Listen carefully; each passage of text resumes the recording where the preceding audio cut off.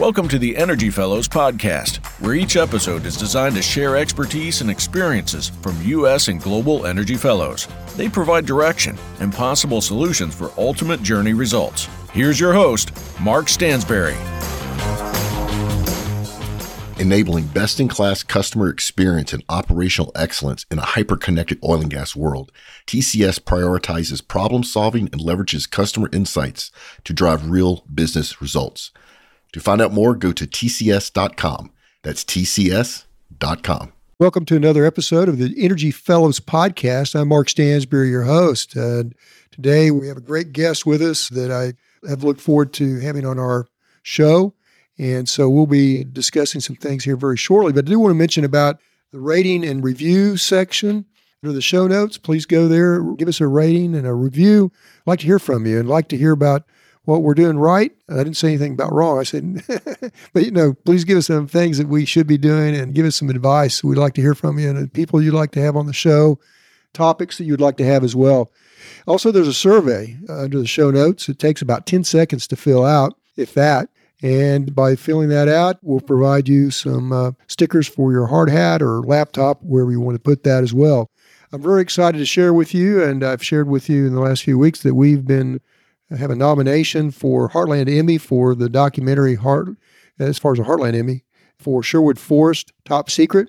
And I will keep you advised on that. But we hope you'll go to pbs.org and some other locations to see the film, and we'd like your input on that as well. Also, the book, The America Needs America's Energy, Creating Together the People's Energy Plan, written back in 2012, is still available. But we have a monograph that came out last fall. It's called America Needs America's Energy and its Natural Resources as a supplement that is, to the book. And I hope you'll look at that on Barnes & Noble or Amazon for ebooks. And then the column in the Wiseman magazine. It's our 10th year. 10th year I've served as a contributing editor, and I hope you will take a chance or opportunity in your schedules, that is, to look at the columns that we have, not only mine, but the Wiseman magazine, Energy's magazine, Oil Woman magazine, and the leader of that is Emmanuel Sullivan, publisher of Oil Man magazine. So please tune into that or look at that as well. I wanted to mention also that we have sponsors that we're very proud to have with us. And so please note in the show notes our sponsorships as well as the OGGN family. We really appreciate everyone there. Thanks to the team and to the leadership there. Well, today we have with us someone that like I said, I've been looking forward to having on this show. And he's a leader in media as far as broadcasting, journalism, writing. And Paul, welcome. Paul Wiseman to the Energy Fellows podcast. Thank you, Mark. I really appreciate you having me on today. I'm looking forward to the conversation as well. Well, we've looked forward to it, and I don't know where to begin other than the fact that probably the best place is to let people know about you. I know somewhat in the past all things that you've aspired for, seems like. At the same time, more specifics I need to hear from you on and like to hear more about you. And Paul and I go back about a little over 10 years ago when he interviewed me for a paper that he was writing for at the time, and I did a great job on that. Made me sound good, so that makes me feel even better. So, Paul, if you will, tell us about your background. In fact, take your time from the early days on. People like hearing this because there's students out there. There are those that have been in the oil and gas business, energy business for a long time. They also like to hear about all the experiences you've had. And so please take your time and tell us about yourself. Sure. Well, thank you, Mark. And it's very easy to make you sound good because you're a very articulate spokesman for the industry and wow. In general. Thank you. Thank you for the intro. I'll start with a more brief history. I started writing in the oil and gas industry in 1995. I was doing some contract work, both editorial and advertorial for the Midland Reporter-Telegram. And if you're in Midland, Texas, whatever you're doing, whether you're writing for the newspaper or selling groceries, you're in the oil business. So it was easy for me there's a lot of opportunity, I'll say, for me to learn about the oil and gas industry. And then as things evolved in the last few years, newspapers have changed. I moved on from there to writing for some industry publications. I've had some ghostwritten stories placed in Oil Man magazine, and I write under my byline for the Permian Basin Oil and Gas magazine that goes out to members of the PBPA every month. Been doing that for 7-8 years now, and I'm doing some writing for Hart E&P. I've been doing that. I've placed some ghostwriting articles there a while back, and for about the last year or so, I've been doing about an article a month for them. Mm-hmm. I also do blogging and website writing and things like that for some individual clients. I guess I was always interested in writing, and I used to, growing up, I would sit in my bedroom as an only child and I would play DJ. Mm-hmm. I would get the records out and I would pretend I was announcing. And so some of my heroes growing up were some of the DJs there in Dallas where I grew up, and also people like Johnny Carson and people like that who liked being funny and witty. So I did work in radio for 5.5 years, and then moved on to work for a market research company for about 10 years. And then my wife and I actually put together a business for the Midland Reporter-Telegram where we would manage an advertorial page that they did. In the process of, because that was about writing for business, that was business to consumer writing, then they'd also asked me to do some writing on the editorial side. So I was a unique creature back in the 90s doing a little bit of work for both sides of the wall there in newspapers. So it's something that I've written about. One of the things I tell people that I do for a living is I talk to engineers and translate that into English. But one of the things I've gotten the privilege to interview also, so do some personal profiles and company profiles, and that may be my favorite, is telling people stories. I've had the privilege to interview Clayton Williams before he passed away. Yeah, what a history there. Yes, and he's a great interview because he loved, I'll have to say past tense, he's passed away, sure, unfortunately, but he loved to tell his stories. And I could imagine him around the campfire, and an evening somewhere out in his ranch in West Texas. But we were in his office at the time, and it was a great experience doing that. But I've had the opportunity to interview a number of other people like Don Sparks and Brian Sheffield, Autry Stevens, and people like that. And it's just, I love hearing their stories, how they persevered through different things and become very successful. And there's a lot of those stories in the Permian Basin and elsewhere, of course, but that's where I don't live in the Permian Basin anymore. I live outside of New Orleans now. The family moved there, but it's still oil and gas here as well. So I love writing about the industry and energy in general, because that's what fuels everything else we do. No question. And how things have changed over the years. You talked about the oil and gas sector and where we are today. It's amazing the journey that I know we both have had, and seen also the results.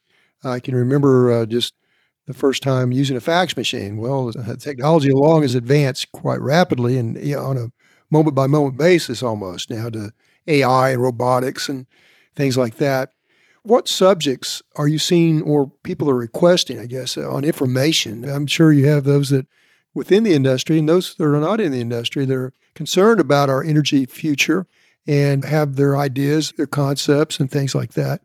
What are you seeing that is being addressed the most? And maybe 1 or 2, 3 items there that are coming to the forefront that you're seeing. Well, inside the industry, I think enhanced oil recovery is one of the top things. I've written a lot about that because, we're seeing the shale plays. Historically, they've left 90+% of the oil down there, and we knew that to start with. And now the best plays are starting to, we've got the low-hanging fruit there, so to speak. So with drilling getting expensive and everything, a lot of people, universities and companies are really working on EOR and IOR, because we have to do that to extend the future of oil, I think, is its existence. Because otherwise, one of the things about the energy transition is I think it's being pushed too hard right now. Mm-hmm.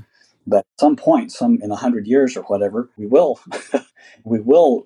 get to where there isn't enough oil to go around. So some kind of transition will be necessary, but I think it works a lot better when it's natural rather than forced on people. And so I think that the energy transition, there are a lot of questions about how it's going to work or if it's going to work.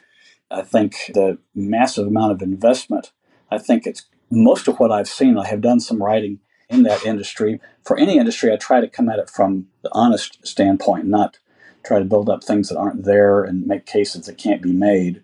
And I realize it makes me sort of an outlier Right. in a lot of areas, but I just don't see how by 2030 or 2035 that without completely destroying the economies and nations, that anything can actually be made, the changes can be made on that scale. Should we be looking for it? Sure, because like I said, it's going to come eventually, but there's a whole lot better ways to go about it than this mad rush to spend billions of dollars on something that I don't know if it can be done in 5 years. Mm-hmm, mm-hmm.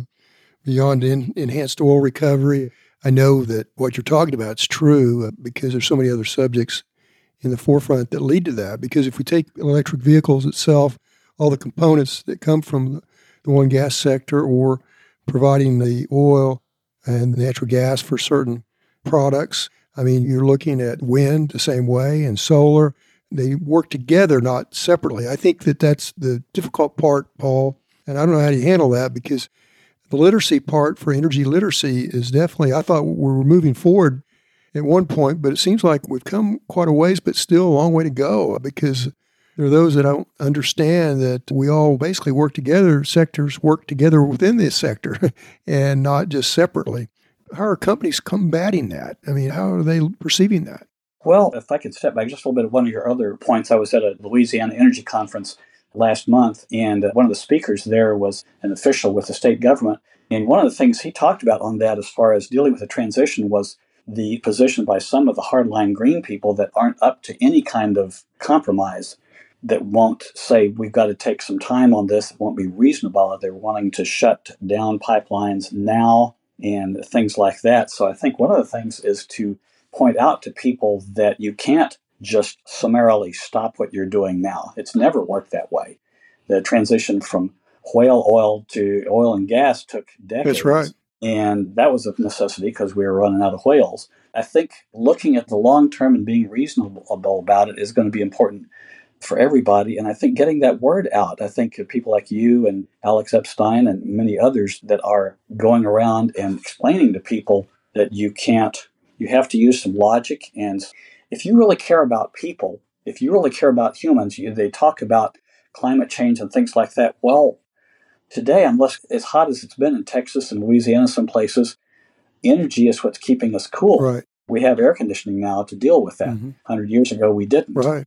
And so the irony that I see is that the climate's always been changing. We have geology that shows it's changed over however long you think we've been here, 6,000 years or several billion. It's changed over the years, and so why would we not think it's changing now?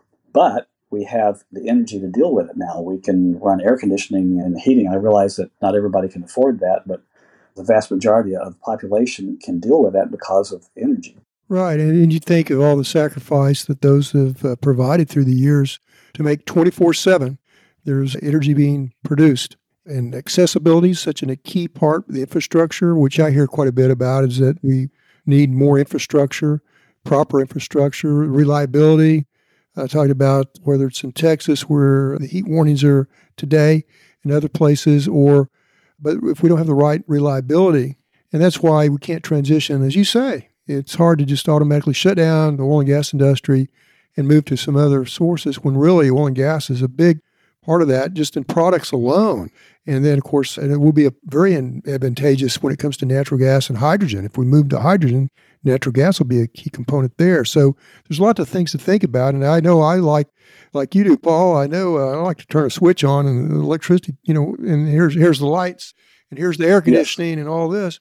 And to think that could become, like when I went overseas years ago, there was a certain part of my trip where, the lights would go out and the elevator would stop and all this. And I'm going, I don't really want to go to that. And I think that's where we'd be if we're not careful. I read a report a while back, I think it may have been in Oil Man magazine, where a gentleman in the oil business in one of the African countries was talking about how the green movement was telling Africa not to expand their oil and gas grid. And he pointed out, he said, some of you people in California use more electricity in your hot tub in one day than we here. When you guys start changing that, then we'll talk. Right. So, yeah, it's hard for us. We have a lot of luxuries here. And the truth also is that the wind turbines I understand that takes more energy from coal to make wind turbines than you ever get back from them in their lifetime. That's right. I used to say the same thing about ethanol that we put in gasoline. If you want to run all your operations on ethanol and sell what's left over into the market, then I think we're coming out ahead. No, you're right. I look at the world and where you have several billion of people that don't have the luxuries, you talk about luxuries, that we have from the energy industry. And even though I'm in the energy industry, I sure like to know that I have these luxuries.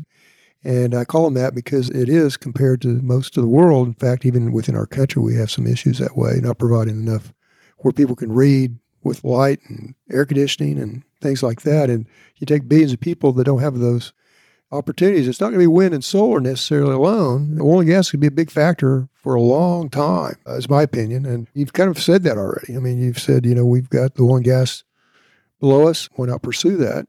What's wrong with our message?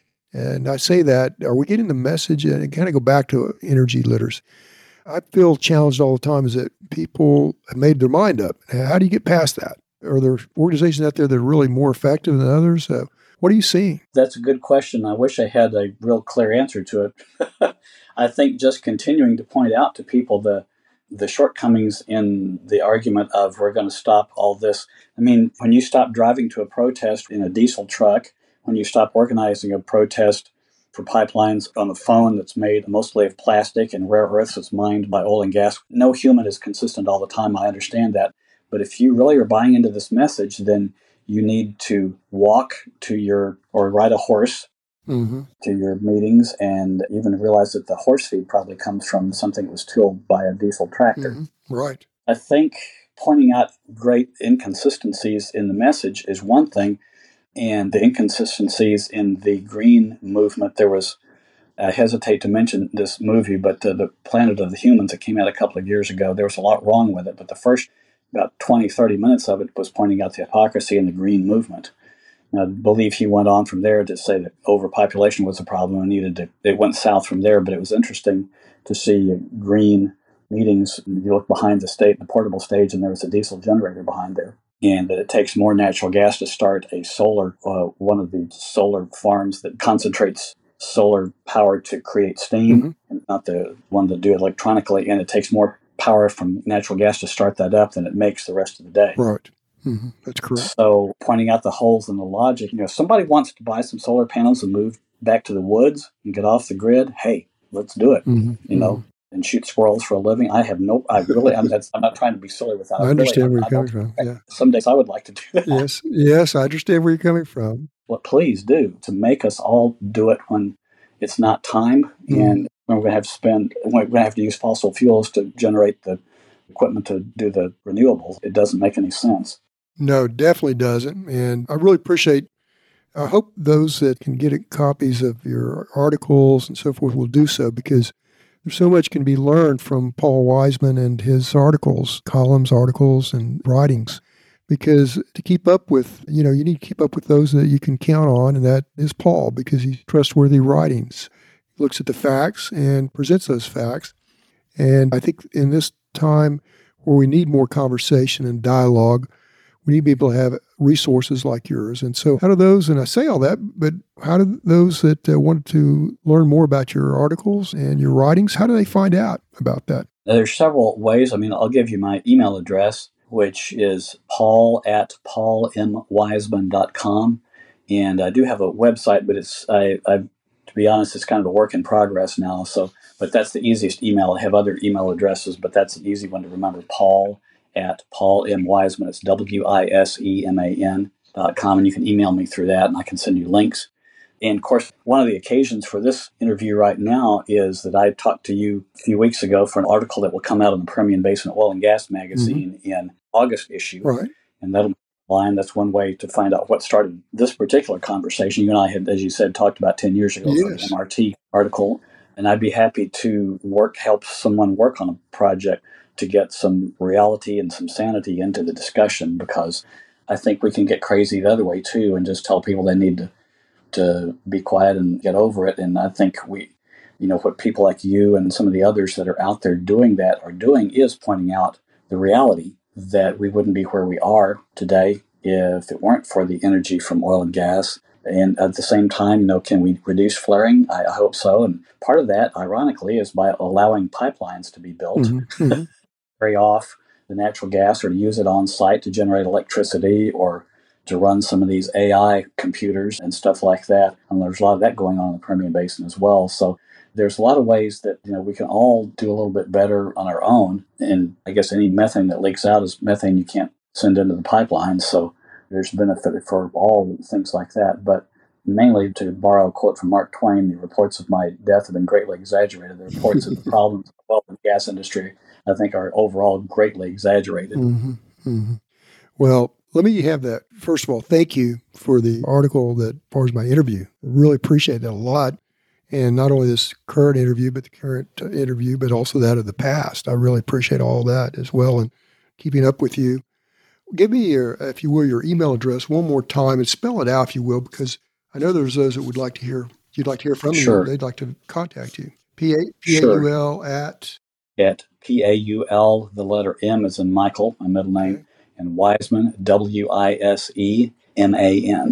Okay. And not any .com or anything like that. Just Yes, I'm sorry, .com. Yes, thank you. .com. Okay. Want to make sure. Thank you. We've got it. We're going to put that on the show notes. So listeners, definitely go to the show notes. You'll see the email to contact Paul because he has a lot to address and to talk about and issues that you may be interested in. He can give you some articles to read, which is right now, like I say, important to be able to dialogue. You know, you've had such an experience through the years, a lot of experiences through the years. And part of that goes to broadcasting, journalism, writings, and so forth. Do you have habits that you'd like to share that's important to you and others could pick up, or tips along the way of how to do business better, and especially from the media perspective? Well, just contacting as many people as you can. And I think having a website, like I said, mine's kind of a work in progress right now because I've had some issues with the provider, and also I just haven't made time to dive into it like I really need to. But it's hard to start off by yourself. Working with I began working, like I said, in radio, and then I worked with the Midland Reporter Telegram based on the fact that my wife had worked there before, and we made a presentation to the publisher. But to get out in the whatever industry you want to write for, this one or another one, there's plenty of opportunities. Get out there, and I think going to conferences.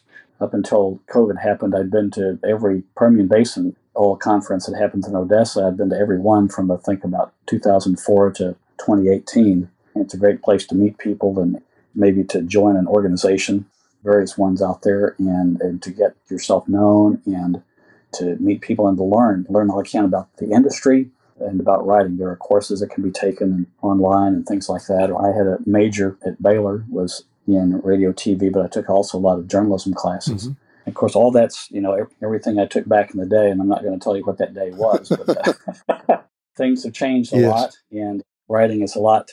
Even in those days, they told us to write for the newspaper at about a fifth grade level, mm-hmm. and it's probably lower than that now, shorter sentences, definitely shorter paragraphs. Mm-hmm. If you get more than 2 sentences in a paragraph, they'll break it up.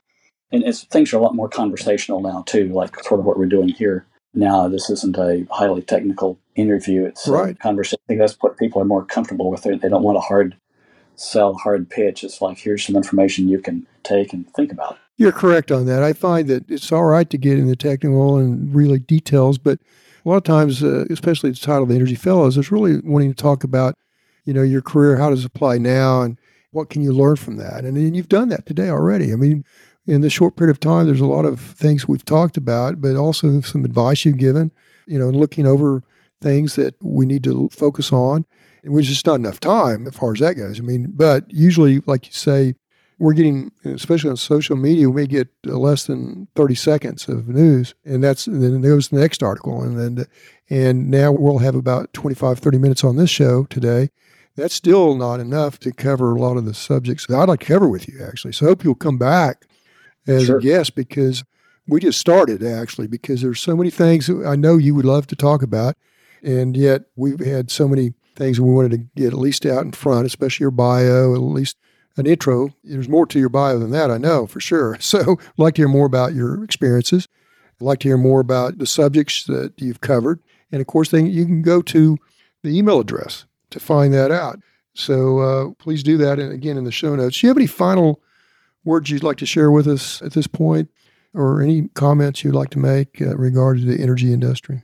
Well, I think I hark back to what comes to mind when you say that is back in the 70s, Alvin Toffler wrote a book called Future Shock, where he talked about how things were starting to change faster than they ever had before. I remember, yes. I think in 1975, he had no idea how fast things are changing today. And it's a wild ride, and it's very interesting. And it's just, we have to keep our eyes open to the world around us, unlike we ever have before. There are people in recent generations that were born like in the late 1800s who grew up in horse and buggy, and by the time they died in their 70s or in their 80s, 1969, we'd gone from horse and buggy to landing on the moon. If that isn't a radical change, I don't know what is. I think with us it's more incremental, but it's faster, but we just can't get overwhelmed with it. It takes some personal time, take some deep breaths, and nobody's going to keep up with all of it. Just do what you can. And with all the technology, you can't lose personal connection either. Mm-hmm.